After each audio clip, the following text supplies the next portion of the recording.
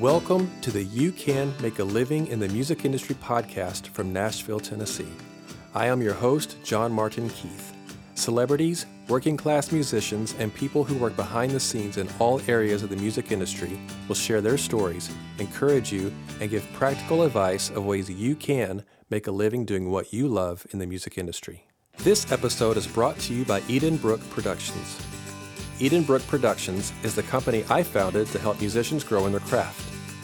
Are you a songwriter, but maybe you've been told your songs aren't quite there yet? Or are your songs ready, but you don't feel stage ready? Or maybe music is your passion, but you feel imprisoned by your day job and you don't know what to do next to make your dream a reality. Well, Edenbrook Productions is here to help.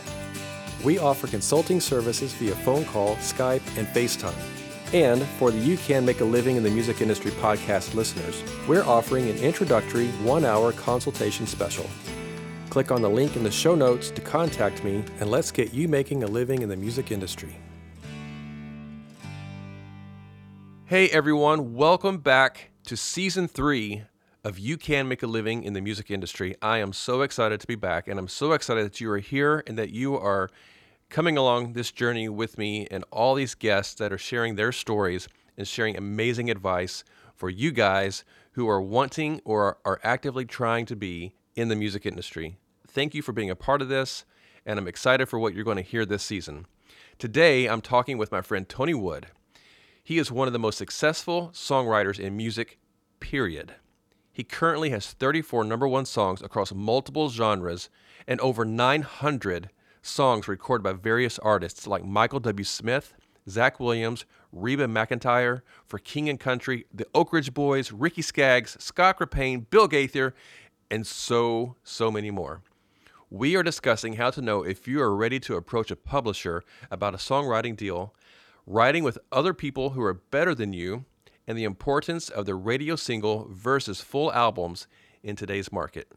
Please enjoy this conversation with Tony Wood. All right, guys. Hey, I'm hanging out with my friend Tony Wood in his office. How are you doing today? I'm good. Thanks, Marty. Thanks for coming over. Thank you for having me. I'm super excited for this because as a songwriter, I love connecting with other songwriters who have been more successful, have had a lot more experience down the road. Because it's always an important thing for anyone, no matter what they're doing, to connect with people that are doing what they do, you know, that have lived that life longer and have had success, and you can learn and grow from them, you know. So it's a huge honor for me to hang out with you and talk with you. So thank you. Look forward to it.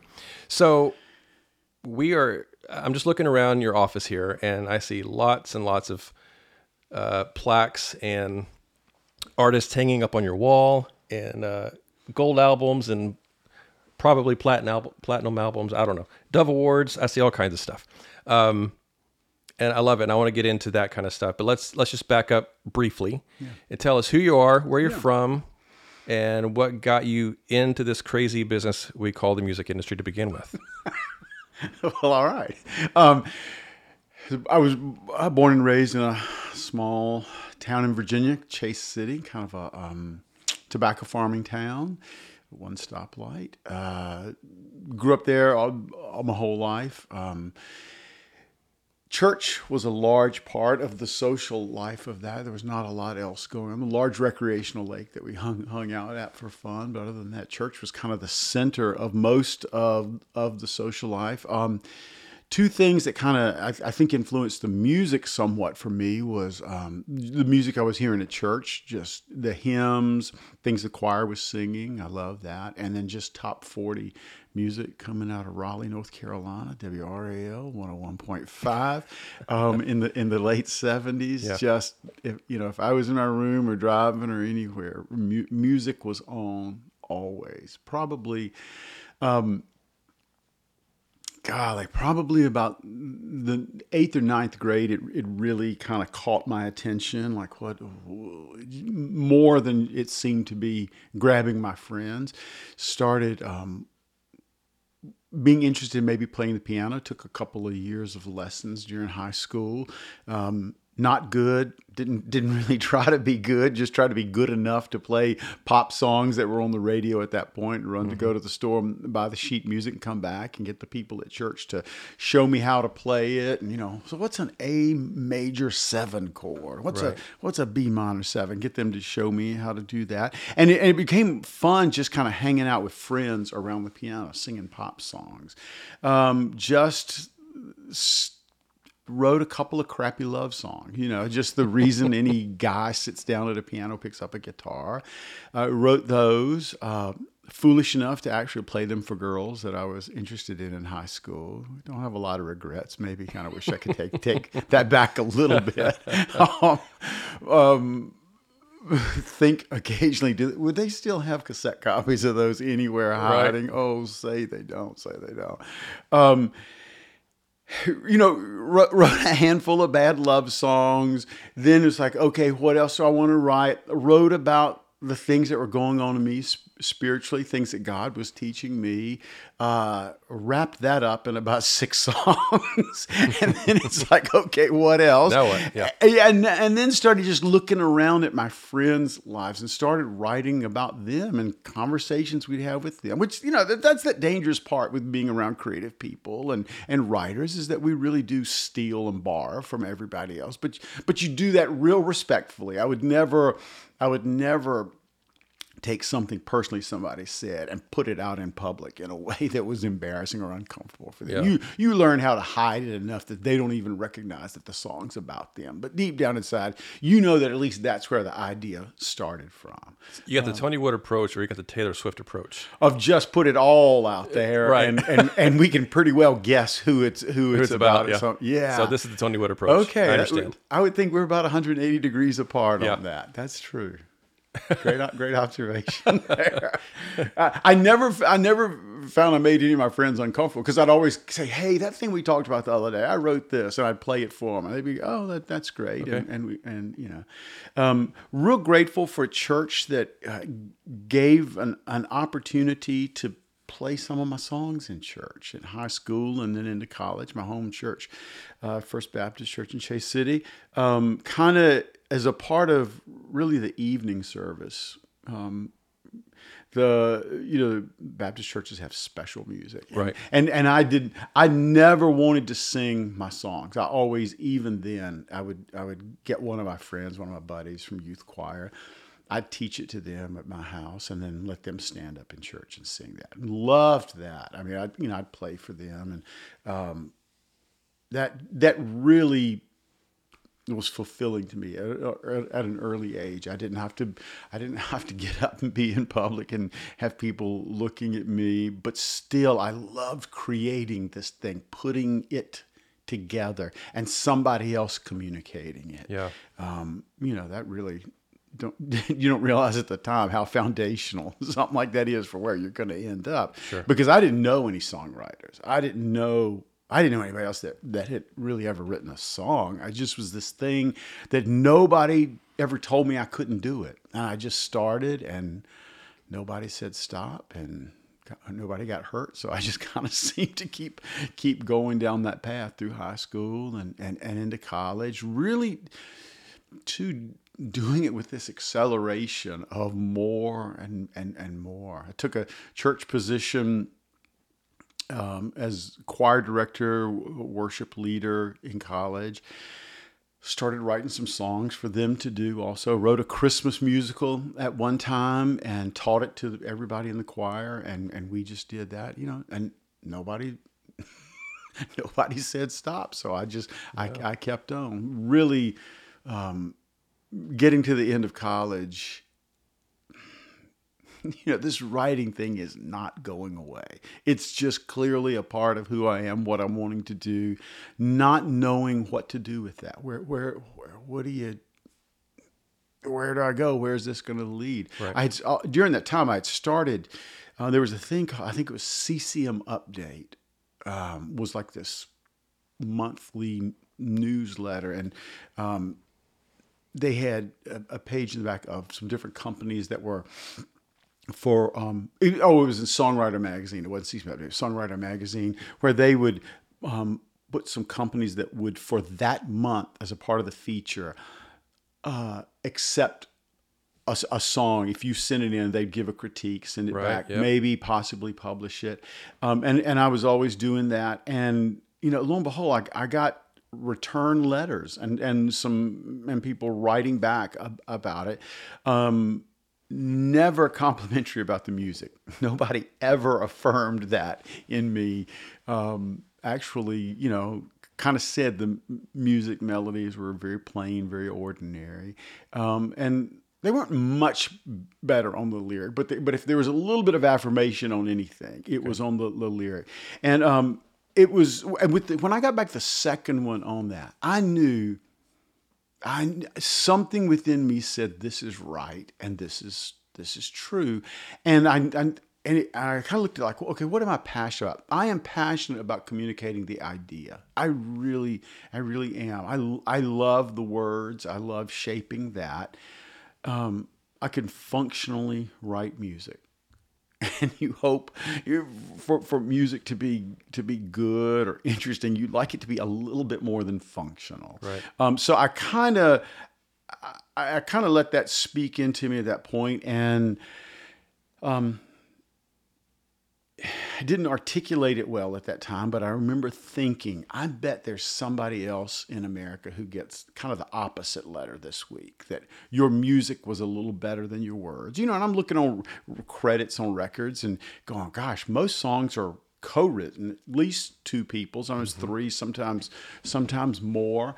I wasn't finding anybody much to co-write with, just You're still in Virginia at this point? at that point, Yeah. and in college, just not finding other music majors and stuff like that, but nobody that really wanted to just write songs. So I thought, well, maybe there are other people out there that are passionate about the music side of it, and maybe I can meet them. When I moved here, a writer said once that you're always searching for your people. And now I look back and go, that's exactly what I was doing. I was trying to find the people that were as passionate about this thing like nobody was in that time. So what made you decide to make the transition from Virginia to Nashville? Was that after college that you packed up and decided to come out here? I'm just going to take the chance and see what happens, or it was after grad school. I went to seminary for 3 years because the writing thing was completely unrealistic. okay, What do you? just sort of a side thing at this point. Yeah, I didn't know what to do with it, but I knew it wasn't going away. Okay. That was, it just was. I was spending an inordinate amount of time doing this thing that had no end game in sight. I also love student ministry too, so that's what I went to get my master's in. I love teaching the Bible to teenagers, just leading those kinds of ministries. So that's what I kind of prepared for as I was wrapping up. Seminary, married at that time, and again, the writing thing just wasn't going away. I had this fear of, I was early 20s at that point, of hitting 50 and having taken a church job somewhere in America, and I had a box of unfinished songs and a box under my bed, and I thought, if I hit 50 and I don't know, I could almost get claustrophobic laying in bed at night thinking about that. Like I could physically feel it closing in on me. I could handle it if I was told you're just not good enough. If I knew how good is good and could get a real assessment of how I stacked up against how good is good, and found out, okay, I'm not that good. I could live with it, but I think I always felt like the shame is in not trying.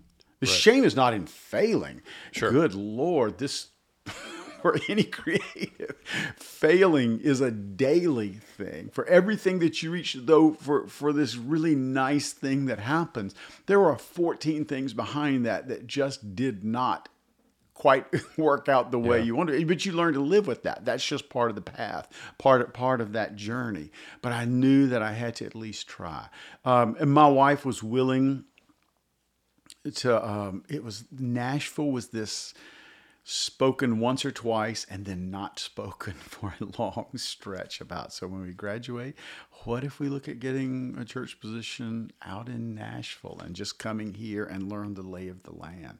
And that's what we did. We knew nobody in town, Marty. We didn't know anybody. So some friends drove us out in a moving van, watched that Drive away, head tail back lights. east, shut Yep. the door, and thought, man, it'd be great if we had somebody to go get coffee with. But it was not to be nice if we had jobs. We didn't have jobs either. So I was starting to try to find a church position at that time. So we just both did temp work for the first stretch getting here. You know, crappy jobs, second shift, pushing paper on a printing press, trying to take advantage of the town if there were ways to. It was the first time, really, because of this area, so many artists were headquartered here. They may be in concert at a church here or a coffee house kind of a thing. Went to the Bluebird Cafe a few times, early show, because it was free. The early show, late show was a cover charge. We couldn't afford that. Found out pretty early from the Bluebird Cafe, it answered that question of, so how good is good? And I found out how good was. And I can drive down 21st these days past that strip where the Bluebird Cafe is, and I can physically feel what I felt then once I knew how good was and how far from good I was. So for people that are listening that are not familiar with the Bluebird Cafe, that is pretty much the pinnacle of songwriting in Nashville. If you want, it's this tiny little building that's like in a strip mall, right? Yep. It's just, you pass it, and if you don't know it, you would never know it's even there. Yep. But people line up and it sells out every single night pretty much.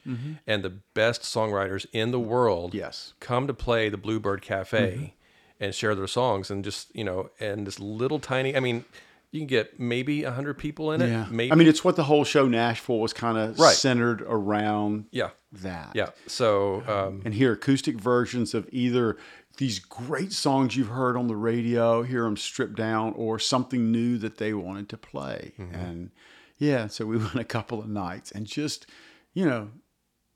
going out in the parking lot, just defeated. Like, I have really made a mistake. I need to probably pack up. And yet also, there's just something in the spirit and soul of a writer. You get beat down and you get back up again. I was standing in that parking lot, walking out of it, and just like, a January wind coming down 21st, it would hit me and it would just kind of snap me back to attention. I go, well, I've come this far. Let's hang in there. Let's give it a try. Crush, pick up, just that thing. But it kind of was the education for me too, of getting to hear other writers and going, so I've got to. That's the level. Okay, that. At least with that, I had an answer that I didn't have living out of town. okay, yeah, Just sure. listening to the radio. Sure, yeah. That's what I got there. Also, there were just songwriting opportunities to learn better.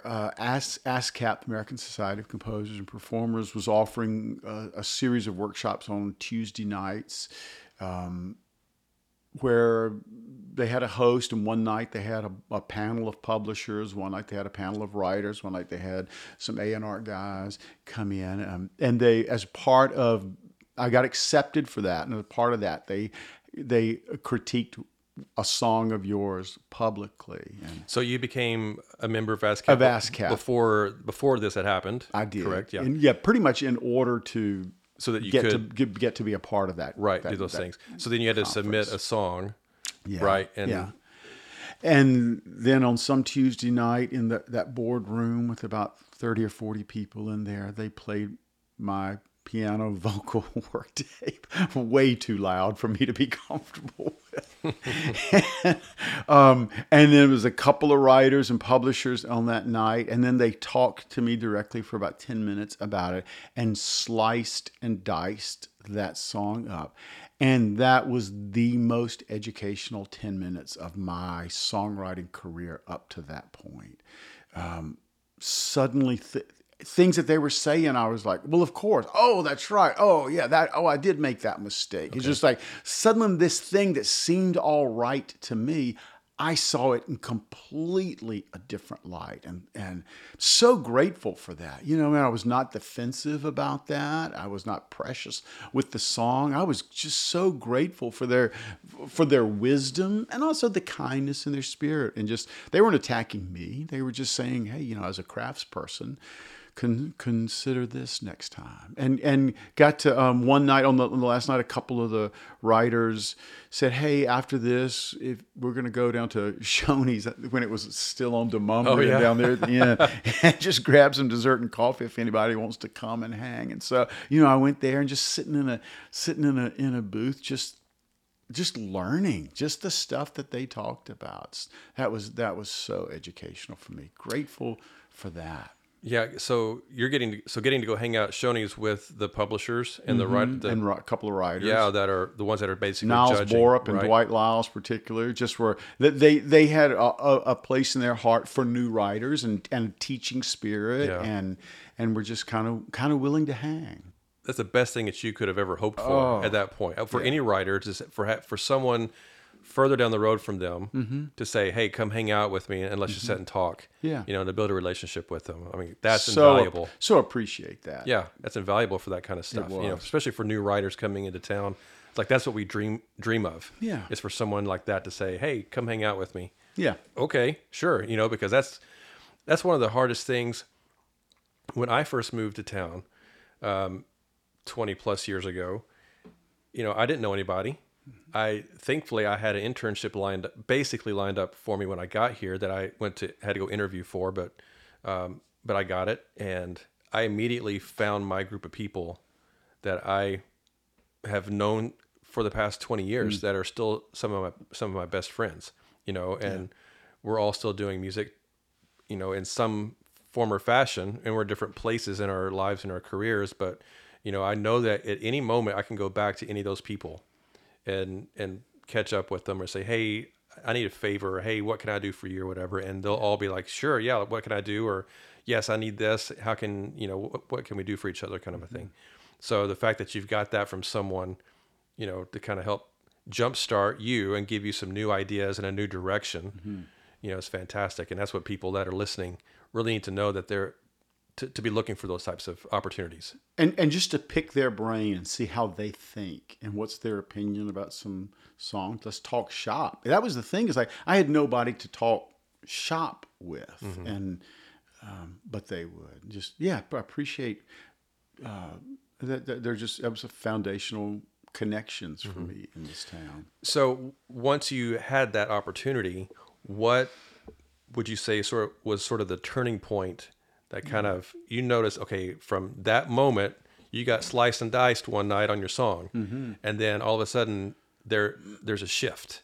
Where does that shift happen, and how do you know that's happening? Yeah, for me that came a few weeks after that conference was over at ASCAP, because a significant moment in that, I can't remember if it was Dwight or Niles that said, as a part of the panel one night, they said the hardest meeting in Nashville to get with a publisher is not the first meeting. The hardest meeting to get is the second meeting. Well, that was soul crushing to me right there too, because I'm an introvert. I've known that. I've always been. Like I said, I don't want to be a performer. I don't want to be up on stage. I'd rather be in a small room like this with one or two other people and just hang. I love people a lot. I just don't want big groups of them like that. So for them to say that, it terrified me. It's like, so you're saying I'm going to have to summon up the courage at some point to initiate with the publisher. And if I blow it that one time, it's going to be harder to get the second meeting. Because I knew the names of the publishers in town. I was a credit reader from a long way back, CCM Magazine, stuff like that. I knew who was at the various companies around town. And I knew I need a champion, and I need one of these 4 or 5 people in this town to believe in me. And if I blow it the first time, that's awful. It terrified me. And I spent, a month or two just thinking about that. How do I deal with that? How do I work with that? I knew I would not know if I was ready to approach a publisher. How do you know if you're ready to approach a publisher? Okay, is there anybody who can tell me if I'm ready to approach the publisher? Okay. So that's kind of where the game plan came to be. I had met Tom Long, who was the membership representative at ASCAP, who hosted the conference that I had gone to. So that was like my first professional ever call up somebody on the phone and ask something. And I was like, Tom, it's Tony Wood. We've met, but you certainly won't remember me because I sat in the back of the class and didn't say very much. But you remember Dwight and I said this about the second meeting was harder to get. So at some point I need to approach a publisher. I need to know when I'm ready. Deep breath. Tom, will you be that man for me? Will you tell me when I'm ready? And he's like, well, I don't really know that anybody's ever asked me that, but I'll tell you what, every few months, swing by here, show me the latest things that you've written, and we'll talk about it. Okay. Made an appointment, about 2 months later. And like I said, I had stopped writing complete songs at that point. So I was just writing lyrics. Just here's a lyric typed out on a sheet of paper. Maybe I can get in a room with somebody who goes, oh, this is how that was sung. Because, I'd known that was how Bernie Taupin did it with Elton John. All of those hit songs were lyrics first, which is, if you read some of those lyrics and think, how do you write Benny and the Jets just as a lyric on page? And that really speaks to the brilliance of Elton John's melodies to make such hooks out of words on paper like that. Okay. But I thought, well, maybe I can find somebody out there like that. So I took the meeting with Tom, go in, lay 3 pieces of type paper on his desk, stand there, try not to squirm or scratch or anything. These are just lyrics. This is not. Just there's lyric. no melody. Or there's no melody. You don't have a recording or anything like Nothing. I hear rhythm and cadence and all of that in my head. I don't hear good melody. Okay. So, Tom reads them and he says, I know some people you need to meet. Get in the car. Wow. This is the first meeting with him? Oh yeah. And I've told the story before. I said, Tom, I got to take a minute. And I went in the bathroom. I shut the stall, and I cried like a baby. I cried so hard, overwhelmed and terrified too, because it's like, okay, this is that meeting that I knew was eventually down the road at some point. Yeah. At least Tom says maybe I'm ready. It's really more Tom's reputation on it. But I don't want to be that loser that he trots around town either. We go to the first meeting. They read it. No thanks. We go to the second meeting. They read them. No thanks. We go to the third meeting. They read the lyrics. No thanks. We go to the fourth meeting. A guy named Michael Purrier, who was a part of Lorenz Creative Services at that time.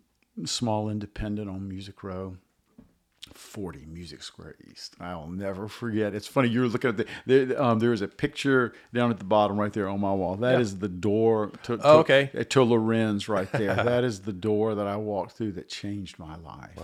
Wow. Because Michael is a publisher, but he's also a writer and more of a lyric writer too. And he didn't say no. He said, well, why don't you start hanging around and let me see if I can get some of my writers to write with you. And Marty, my life changed right there. Not miraculously and not completely in the moment, but there's a pivot in my whole story right there by walking through that door and what he said to me that day. So, by that point I had a church job here in West Nashville, 50 hours a week with kids writing. We had started Our Family. I basically have Thursdays off. So I start going down there on some Thursdays. And somebody had said along the way, you need to drink the publisher's coffee. And I thought, okay, so I'll show up at 10 o'clock on Thursdays and look like I'm busy doing something and drink a little coffee and hang out. And he started getting a couple of guys, newer writers at that time, and we started writing songs. And about 6 months of that, and he called me at church on a Friday and said, "Hey, swing by at the end of the day today, like 5 o'clock Friday on my drive home from church." Went by Music Row. Really fortunate, the goodness of God, that I was like 12 minutes from Music Row, writing the church that I got. So fortunate with that. And he called me in. He goes, "Hey, let's get married. Here's a deal. Sign it." And so that was my first writing deal, April the 1st, 1990. Wow. Now, what was it do you know what it was that made him make that decision to say, okay, let's do this? Was there a certain song that you had written with the other writers that just kind of connected, or was it the culmination of those 6 months of working together? Do you know what made him? I think it was multiple songs. It was just like, okay, he's consistently turning in songs that are kind of like at this level. Fortunately, some wagers that I had made turned out to be true. He put me in rooms with guys that were good melody guys, and they would take the things that were on those typed pages and they would sing them out. Now, we made changes along the way, added syllables, take away syllables to make it work. But by and large, they made them work. And Michael liked some of the songs. Nothing at that point was recorded or anything. And it actually took probably about another year after that point, year and a half, before I got like my first song on any record ever. What was your first cut? First cut ever was on the Southern Gospel group Gold City. Okay. A record called, I think it was called Answer the Call, a song called When We Gather at the Table. Written as like a Steve Green pitch. At that point, when late 80s, early 90s in this town, kind of the Sandy Patty, Larnell Harris, and Steve Green dominated the radio at that point, and I thought it was going to be like a Steve Green song, and it ended up getting cut by Southern Gospel artists, which kind of like my first couple, 2 or 3 songs. But there's that place where very church music, it works in both worlds very much, and my first couple of cuts were Southern Gospel. I was like, I don't think I was a Southern Gospel songwriter, but some of them landed there. But then started getting some cuts and radio singles that were more on the AC adult contemporary, the more pop side of what was on radio at that point. Wrote for Michael for 7 years. Really nice things happened to me during that. Started getting songs on records, started getting some songs on radio, started meeting artists. A really significant relationship early on for me was he showed me a green cassette one day of this college student from Seattle that had sent in him. He goes, and Michael's like, I think I like his melodies a lot. But he needs some help as a songwriter. Here's a new guy, Scott Crepane. I think he's coming to town. You want to write with him? And so we hooked up very early, developed a deep friendship, a great collaboration together. That guy was just gifted melodically, just that thing of everything I don't hear, he just pours out of him so easily. So we really hunkered down, wrote a lot of songs, started to get on records together. Fortunately for me, he got a record deal with Word during that time, and so we got to start writing for him. And between songs on his record and started getting some songs on Point of Grace Records at that point that were doing well. Yeah. Started opening up broader doors for relationships and co-writes and things like that for me. Scott Crepane's first album, Wild Imagination. Yeah, what was the first the big single off of that, the first big one. Do you remember? First single ever off that record was a song called "All My Days" that he wrote. The second single off of that was called "Sometimes He Calms the Storm." Sometimes He calms the storm. That song right there. Did you co-write that one with him? No, I wrote that and he did not. You wrote that one? Yeah. Oh my gosh. Hang on. Let me just take a moment because I love that song. Now, I should have already known this about you, that you wrote this song, but I didn't. So I'll put my ignorance on tape for the world to know that I did not realize that you'd written that song. And I'm the guy who, I'm like you, I'm a credits guy. Yeah. I love reading. And so at some point in my life, whenever I first had that album and was reading through it, I would have known that. But that would have been a long time ago. But that song was so powerful. I love that song. So thank you for putting that out into the world. There was a journey on that one. It was I wrote that lyric while I was still at church here. I was teaching through the book of Matthew to the kids on Wednesday night, and I kind of realized, like, wait, there's these two incidents in the book of Matthew where the same thing happened, but Jesus responded differently in these two situations when the storm comes up and they're in boats, and carried it for a couple of weeks. I wrote the lyrics. It was such a songwriting moment. I'm in Hickory Hollow Mall on a Saturday afternoon shopping with my wife, and the song hits. And it's like, okay, I know how to write it. She roots in her purse, gives me like the electric bill. I sit out in the middle of the mall and just I basically wrote probably 85% of that lyric on the back of that envelope. Sent it to a buddy I was writing with some at that point, also Kevin Stokes. We wrote the song. Okay, doubling back to ASCAP at this point. Okay. This would have been 94, 95. I'd probably been a staff writer about 4 years, begun to meet. Scott and I were starting to write. They had a thing where they invited 12 writers to come in, play one song each, and there was a table with all the A&R guys in the front of it. And it was like, and I was invited to do that. It was like, okay, decision time for me. I want them to like my song. Therefore, I cannot perform it myself because that's not going to help my cause in any way. Scott, will you go as my friend and sing my song for me? And he was like, oh yeah, I'll do that. So we go in, he sits at the piano. It's a live performance. Some artists, some writers got songs put on hold. I got that song put on hold that day out of that meeting for Susan Ashton. They were doing, I think probably like her greatest hits record at about that time. Yeah. Third or fourth record in, and that was put on hold and held for a long time before the record came out. They ended up not cutting it on Susan. Scott had gotten his deal on Word. John Mays had been on the panel that day, and as they're putting the record together, he's like, "Hey Scott, that Storm song you did at ASCAP that day, man, I think maybe you ought to record that." And Scott was like, "I didn't write that one." Scott wrote everything on his record, on every record, I think, except that one song. And that was kind of like their battle going back and forth for a while. And finally, Scott gave in to John Mays on that and recorded the song. And it was his first number one as an artist. I was so grateful for his version of it. It just felt like the right voice for the right song. Oh, it was. And the rest of the world thanks you both for it, for doing that. So, because it's such a good song.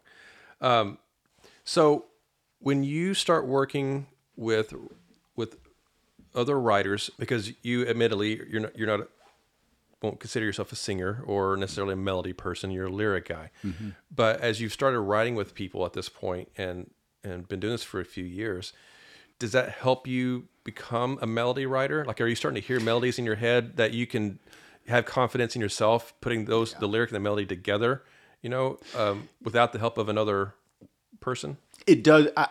My skills have become better at reacting to what's in it. I'm not a good initiator of melody, but if we're sitting in working on a song and you play, I mean, hey, what if you play the 4 chord there instead of the 1 chord? Okay. Or hey, what if the melody goes up to this note or something? So you do it as long as I have been in the room, watched them birth, watch how people get there. You do learn some things along the way. Sure. But I still don't just sit down and start a song, lyric and music by myself. But there are pieces of songs.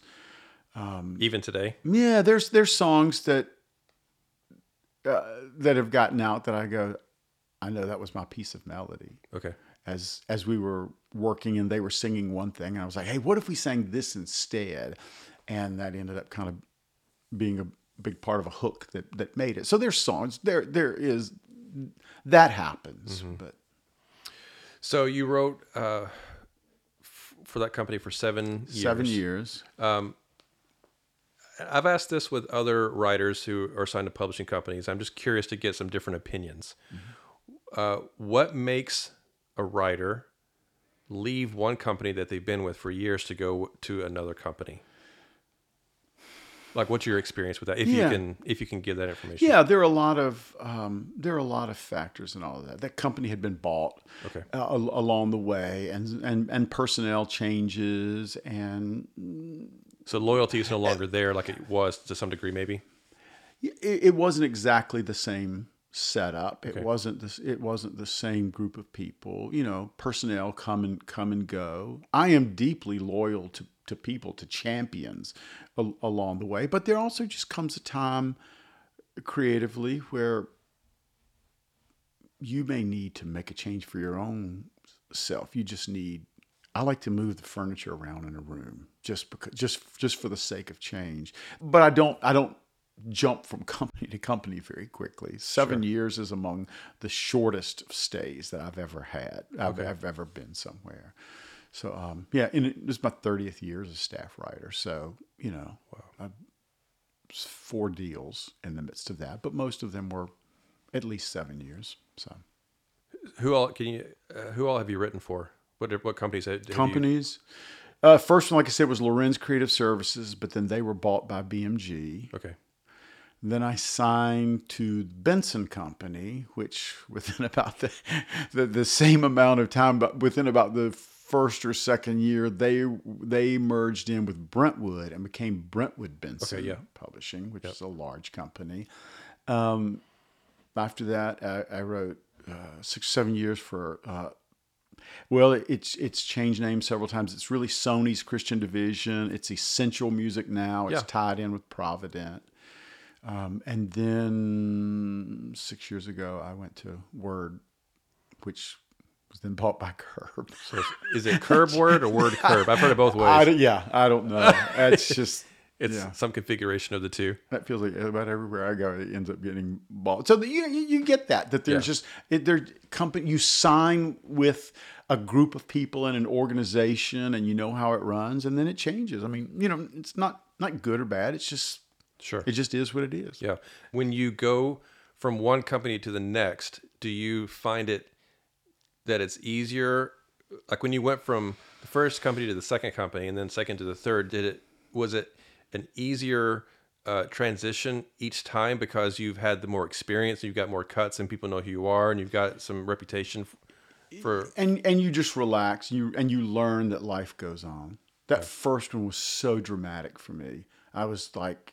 Am I making the biggest mistake of my life? Oh, the first time you switched companies? First time I went to a new company. It was that was a dramatic moment in life for me also because just for reasons, God has been real gracious in my story, and that when doors were closing, seasons were shutting down, I just knew it, and it was very clear that you need to make a transition here.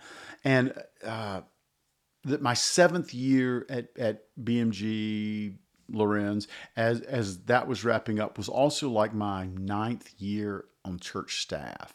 And I had graduated 2 groups of kids through high school, ton of seniors out the door, not many juniors and sophomores, but a ton of freshmen. It was really time on that front to hunker down and redream that thing. And it was also in the same window when I was starting to have some songs on some records, on some records that were doing well, and some singles and stuff. And I had more writing opportunities than I could. I mean, truly, for that 7 years, I had written 2 sessions every Thursday.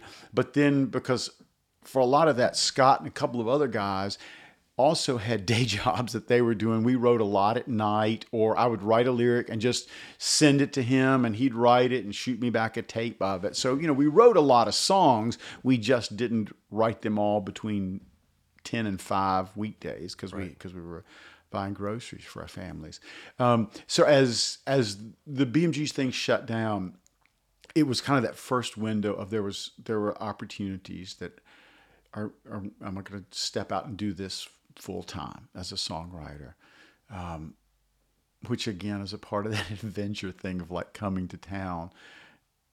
It did make 100% sense to do that. It did not make financial sense on paper. And yet once again, my wife was up for the adventure and didn't hold me back in any of that. But we prayed and we sought God and all that. It wasn't a foolish thing. Sometimes faith and foolishness feel real similar. You don't know, but sometimes He really does call you to make that jump. And we didn't do it casually or on a whim. We really did sense His leading in that. So jumped in with Benson writing full time at that point. I think that harkens back a little bit to what you're saying earlier when you first moved to Nashville and you're having to get temp jobs to get started. And we don't talk about that much on the podcast because, the title is You Can Make a Living in the Music Industry. Yeah. But in order to get to that point of being able to make a full-time living doing it, you have to work your way up to it. It's not an automatic thing. You come to town and you're just automatically doing it. And, you got a good career going for most people. So, the fact that you did temp jobs. So for people that don't know what a temp job is, there are companies around Nashville, around big cities that have, Ronstadt and different, because I did it. Yeah. I worked these different temp jobs, and they would call you and say, hey, we need you to come work for so-and-so for the week, and you go do it. And then you can, it gives you some income. Right. So that while you're working on your music career on the side, you've got income to take care of you and your family until those things start to take off, so that you did that. And then you got the church job. And so you're doing that while as you get into the music career and build it up until it gets to a point that you can level one over the other, and, well, guys, you see, I'm about to laugh with what you're saying, because what happened in that time was, as I was about to sign the deal with Benson, it was the end of August. And we'd negotiated the deal, and they were like, "Oh, we'll have you the final copy in 2 weeks." And I was like, "Okay, that's great." So I gave my 2 weeks notice at church. This is going to all work out really well, dovetail together. Quit that. They came back and said, "Hey, we've hit a little bit of a bump in this. It's going to take a little bit to work out some things, but we'll be getting it to you." Well, 2 weeks go by in September. Into October. So no job. No income. Church is gone. Any songwriting royalties were really recouping my previous publishing deal. They'd just been paying me a little bit, but royalties really hadn't started rolling, on any of that. And this is after 7 years, right? Yeah. So we'll need to talk about that here in a minute. Well, but it just takes a while for money to start getting down the pipeline. Yeah. And I didn't, my first few years too, it's just a few cuts, and it's small cuts and songs that just don't earn very much.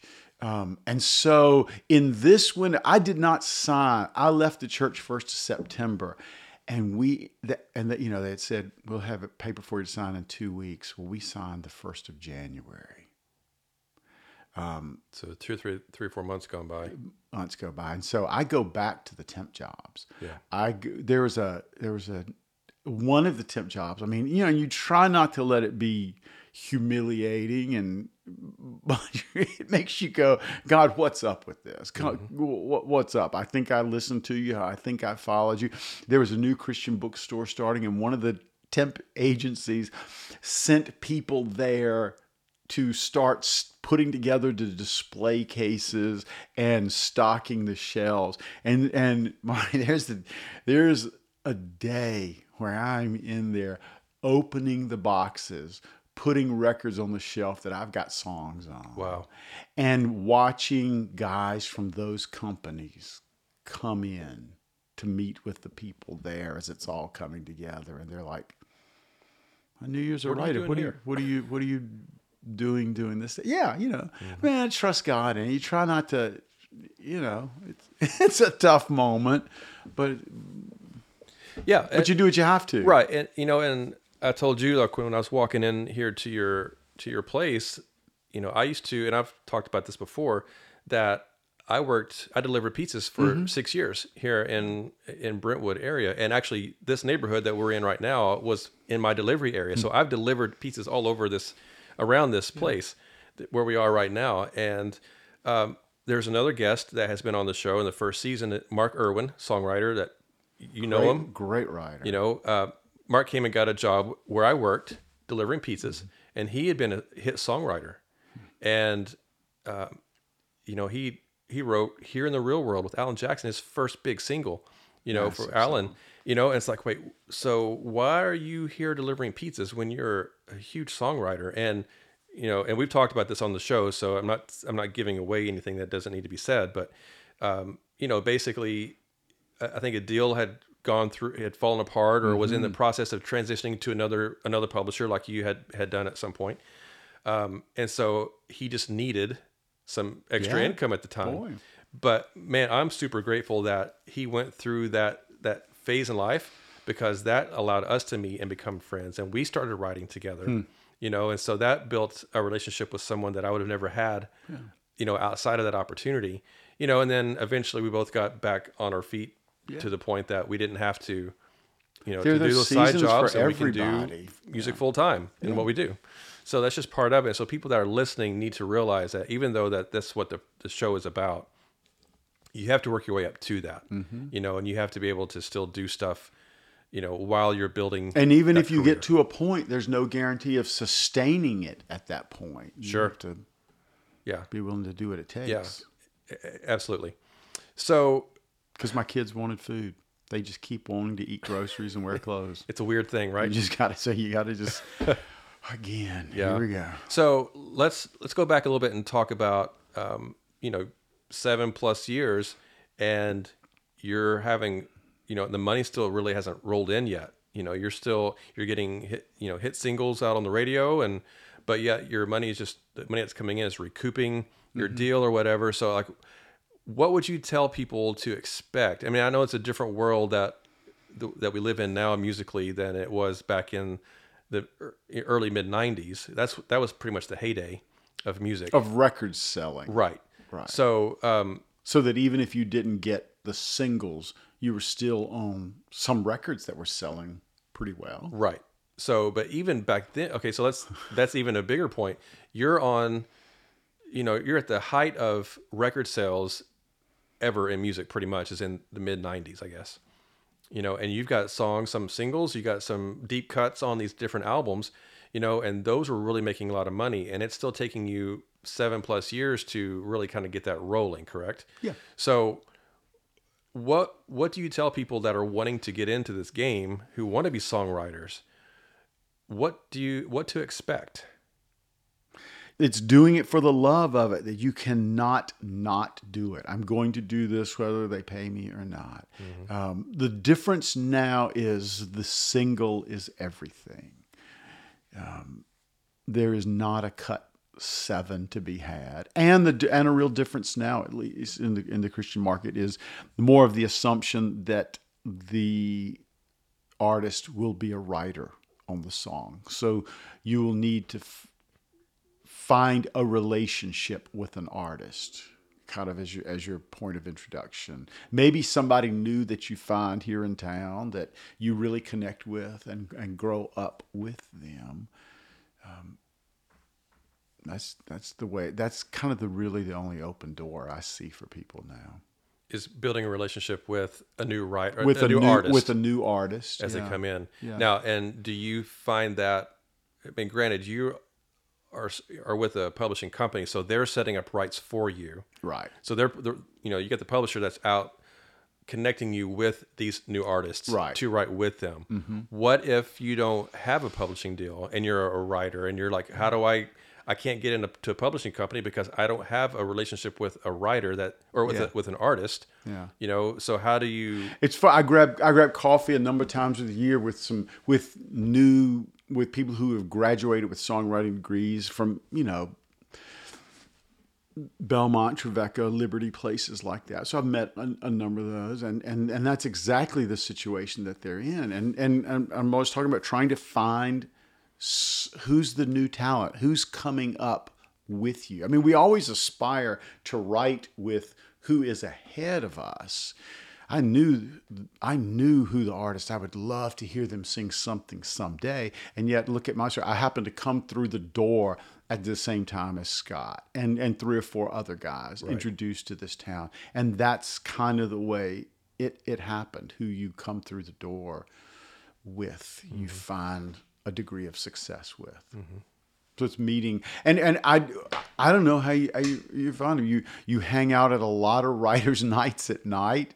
This town is full of people playing. Not as much Christian events as others, but sometimes there's some events like that. And just finding on social media, labels are scouring social media all day to find who's new talent rising up. That would be part of how you'd have to connect now. Find somebody else who's as serious about it as you are. And is there a way that what you do can complement what they do? Mm-hmm. What do you think about a person, a writer coming, moves to town, and they're looking for their first deal? They don't know anybody yet. And kind of like you, when you first moved, I didn't know really anybody. I quickly met my group of people because I had that internship with that indie label. Mm-hmm. And so that afforded me the opportunity to get to know people very quickly. But you didn't when you first came to town. You had your way of doing it. What would you tell people at this point? Again, it's a different world than it was in the mid 80s, I think, when you moved here, right? So it's a different sort of scenario of how the music world works. But if somebody wants to connect with a publisher, what would you say at this point? It's either going to take a large song or great song that kind of becomes your calling card for everybody along the way. There's a song or two that steps you to a little higher plateau. You said earlier, sometimes you call it a storm. That was a significant song for me along the way in that I met other writers through that song because they came up. I remember the day I'd never met Joel Lindsay before. He was a writer at Benson while I was, but I was seeing his name on some records and really liked what it was. And I'll never forget the night he walked up and said, "Hey, I'm Joel Lindsay. I know you wrote that Storm song." I really like that. And then we just became a great friendship and collaboration for a lot of years. So you need that calling card kind of a song for you. It's funny. I feel like I see more music track production guys getting their foot in the door. Mm-hmm. There's just always going to be the need for new people willing to do demos. That's the way I watch so many guys get their footing, willing to do kind of the grunt work and make these songs sound good, but then it also gets their work heard and it ultimately gets them a pub deal. It may be a little harder for the lyric-based person these days. If that's all your main thing is lyrics, because and that's where you're saying they want you to connect with new artists that are coming up, so that they, because back in the day when you were kind of starting out or sort of in the middle of your career at that point, or early parts of your career, you could do that. That was a normal thing because a lot of the artists didn't write their music, right? They were only singers. Right.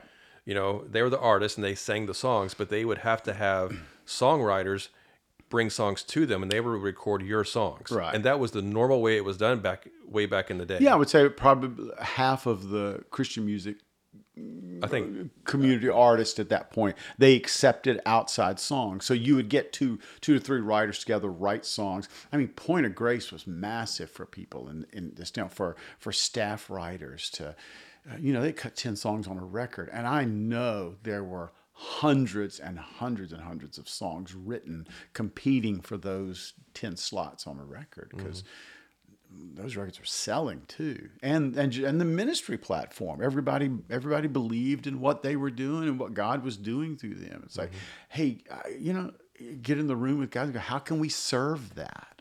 Is there a way we can write something that connects with them and their story, and God use it out there in America somehow? Yeah. So I miss that. There are occasionally opportunities for that these days. That still exists some in Southern gospel music. There's a chance to write songs that can be picked up by a group or a singer that doesn't write their own. But I miss that. Yeah. Well, and it's not just in Christian music. I think most genres are that way nowadays. Yeah. You have to have the artist connection as well. So again, as we look around the room here, I'm seeing Reba McEntire, Jason Crabb, Zach Williams, Francesca Battistelli. Who else? Let me look around here. Johnny Diaz, Seventh Time Down. There's all kinds of stuff. You've written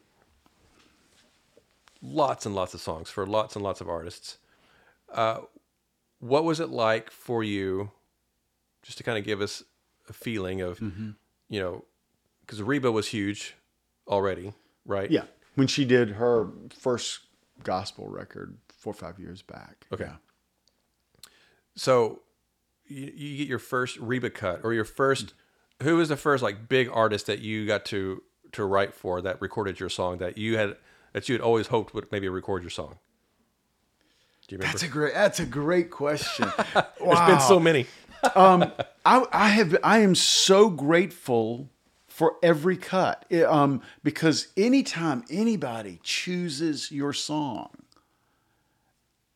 golly, Sure. what a crazy win that is. I'll go with first thing off the top of my head. During the early '90s was kind of that point where Point of Grace, For Him, Phillips Craig and Dean came along. All of that, the Avalon. It was kind of a lot of the pop vocal groups thing. And I always loved that. I just loved how church that was, and how pop that was, and how radio that was.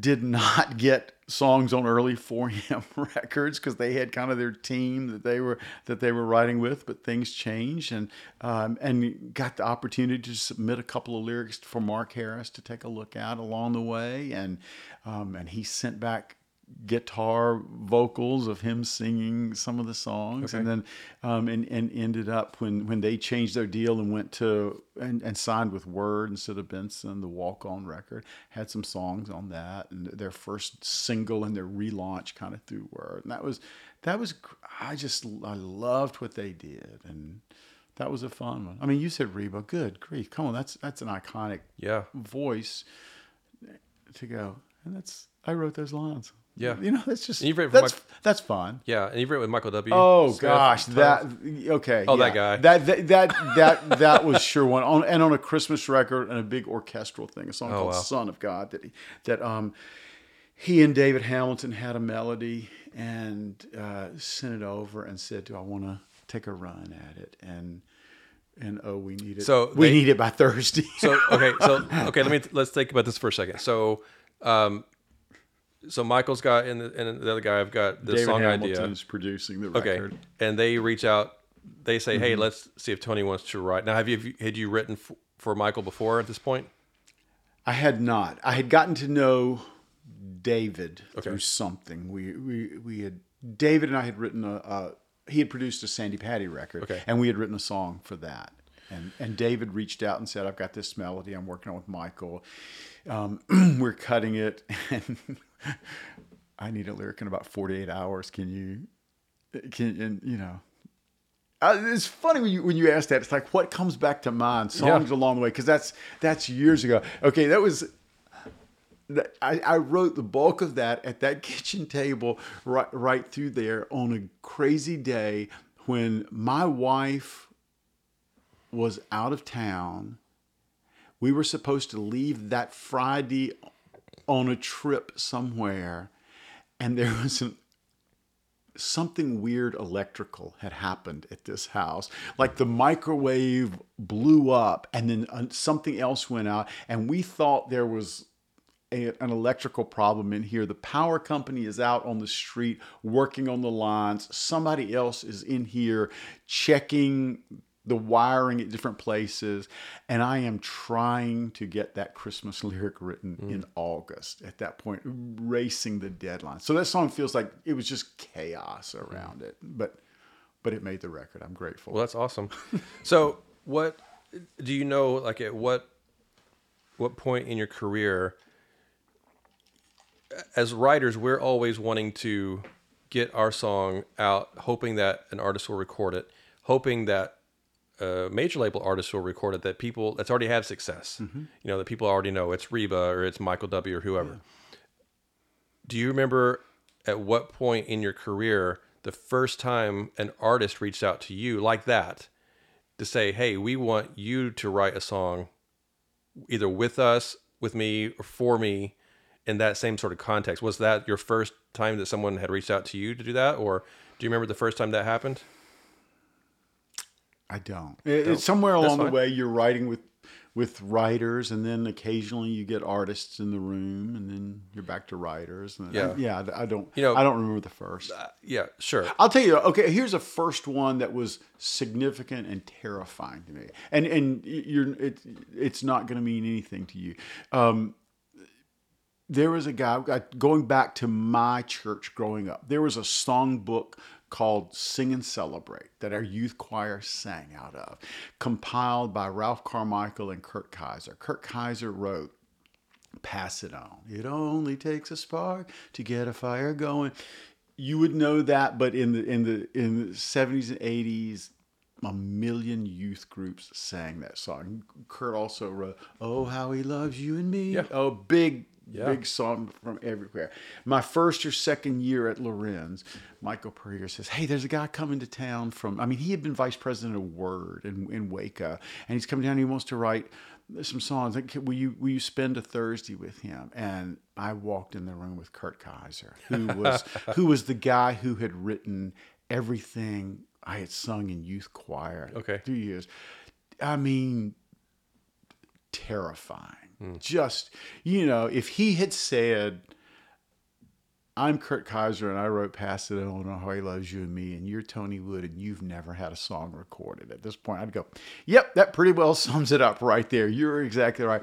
And he could not have been kinder and sweeter and more honoring to me. Oh my gosh.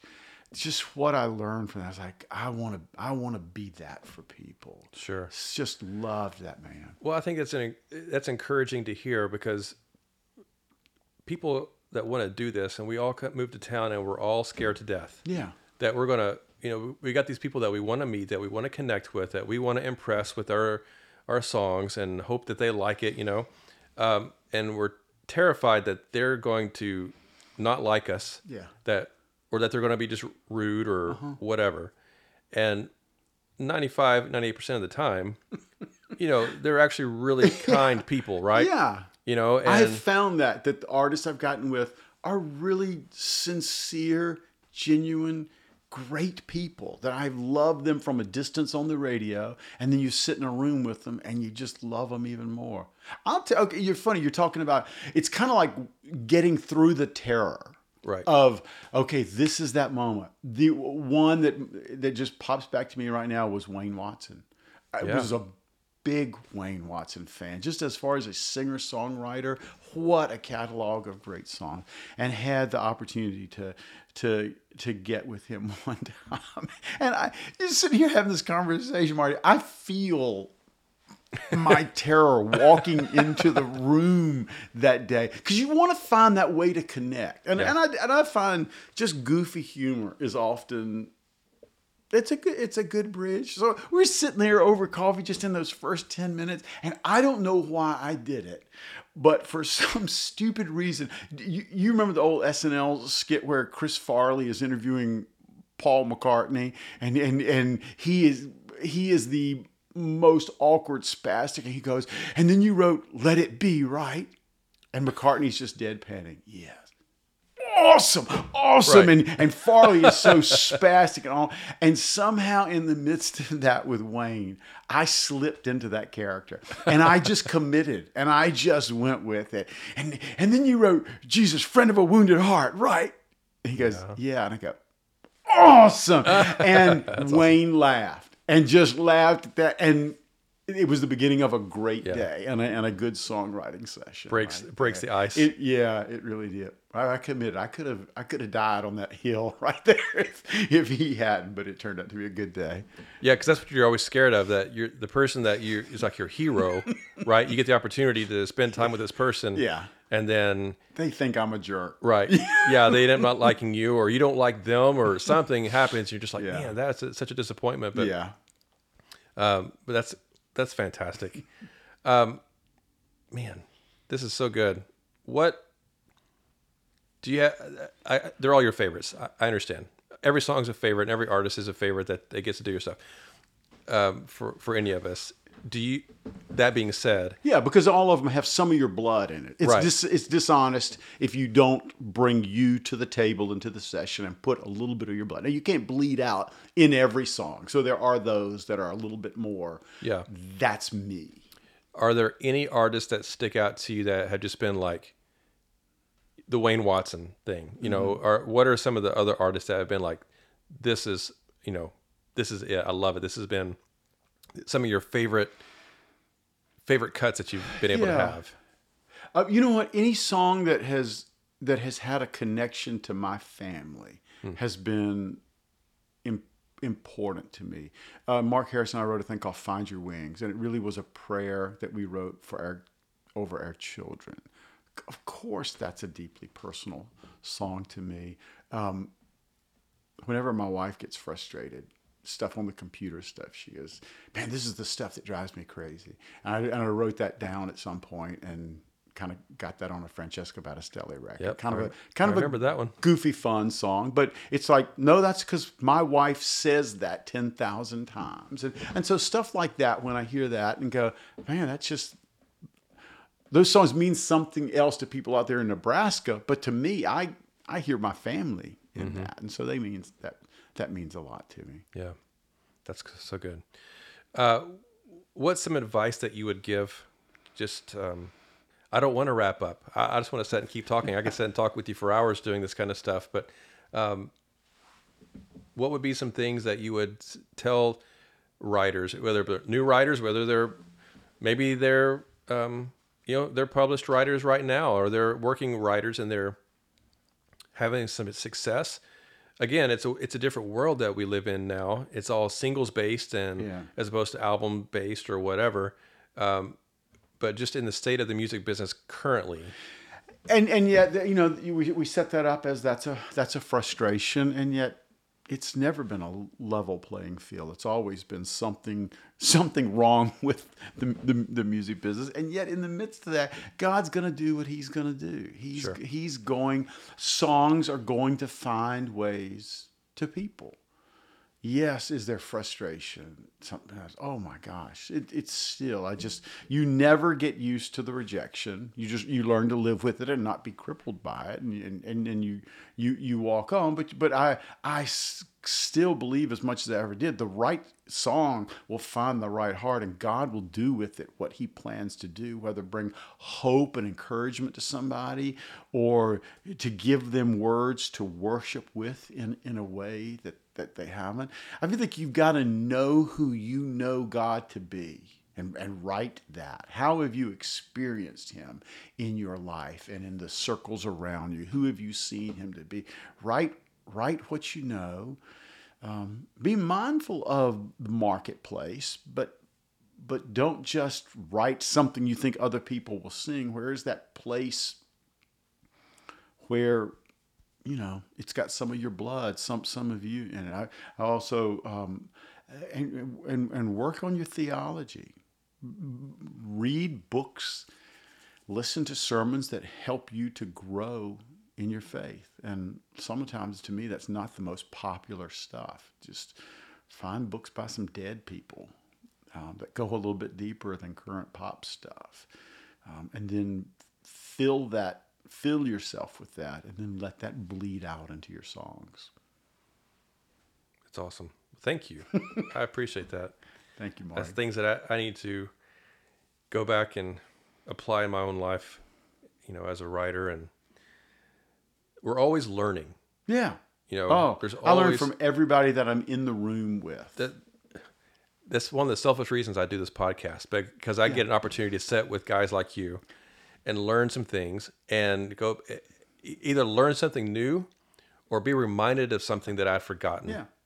Which is why guys like me listen to podcasts. Yeah. Yeah. Yep. So it's fantastic. What would you tell people? Somebody wants to reach out and write with an established writer, whether it's a new writer or, someone who's kind of getting their feet wet in the whole thing. And there's a writer that they really want to write with. Somebody wants to write with Tony Wood, right? And you've been doing this for 30 years. What do you write with new artists? Will you, on their own? Do they have to go, if you say, yeah, I'll do that, but you got to go through my publisher to set it up? How does that typically work for you? Most of the stuff that's on my calendar these days, particularly with new people, goes through my publisher. If there's a new writer, a new artist that they think I should get with, I'll do that easily. I always, meet people at conferences, and there's got to be a reason to write. It's got to be that they show me a piece of a song that is so good. I go, oh, I love that. Oh, I know how to finish that. And I know where we can go with that.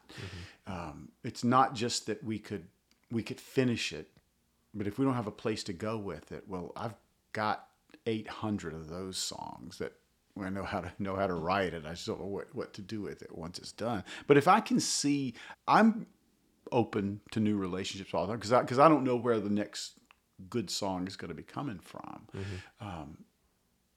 If I gave somebody permission, if they just reached out and submit something to me through my website or something, I'm not gonna take that. I'm not gonna work on that, because then there's this concern that they will find that title somewhere in my catalog and think I took it from them. Right. But if I heard somebody's song somewhere, I did that one time. Gosh, I did that with a Phillips Craig and Dean single. I heard a guy playing a song out, and I thought that chorus is right and that verse is absolutely wrong. And told my publisher at the time, and she was like, yeah, that's right. I wonder if he'd let you fix that. And approached him and said, hey, you got a great chorus there. Would you be open to me stepping into it and fixing that? And it turned out to be a title cut of a Phillips Craig and Dean record called Top of My Lungs. So I'm always, open if it's the right thing. So what if it's a writer that is not wanting to put the song out themselves, right? It's like, I'm the artist and the writer and want to write with you. And that's one thing. That's kind of this conversation that we're having there, I think. But if it's a writer that is like you, wanting to write for other people, right? And they're still trying to get opportunities, knowing that you don't, together by yourselves, there's not the opportunity necessarily for it to go somewhere other than your publisher pitching it to an artist. But together, you want to write, the other person wants to write with you, with the hopes that it would bring in an artist to write. Right. Almost given that there aren't that's not going to happen that much in CCM these days. Yeah. That's just what makes that tougher. Yeah. Just part of it. It's just not that much to shoot for. It's a different world we live in. It is. It's funny. All the songs that you mentioned that are the ones that are coming out, all of those were written in the room with the artist. Yeah. Sitting there. So that's pretty much the takeaway of the conversation is you got to build a connection and a relationship with artists and write with them to really have any success. I think that's a pendulum right now. everything is a pendulum. It moves in different directions. That may move. I think it's a really slow moving pendulum, but there could be another season years from now where it's different. But it's the moment for sure. That's cool. Well, Tony, thank you. Thank you, Marty. I appreciate your time and your wisdom and expertise and sharing all this with us. And hope people will take it and run with it and apply all this to their careers, and so they can look back on this someday and be like, you know what, I listened and Tony Wood gave me this advice on this podcast, and I put it into practice, and that was it. Well, thank you again for your time. I appreciate it, and you have a wonderful day. Thank you. All right, guys, thank you for listening to my conversation with Tony Wood today. Thank you. I'm so grateful once again. Thank you for coming back and continuing this conversation and this journey with me. The beginning of season 3, I thought this was an amazing first episode to start off the season with. So thank you guys for joining me. Be sure to subscribe to the podcast on whatever platform you're listening to this on, and be sure to let other people know about it. This is how we get the word out, is by you guys spreading the word and letting people know to listen to this podcast on the different platforms that you guys are a part of. So thank you again, and look forward to our conversation next week. Remember, Edenbrook Productions is here to help if you need consulting services via phone call, Skype, Zoom, or FaceTime. Be sure to let us know how we can help you begin to make a living in the music industry.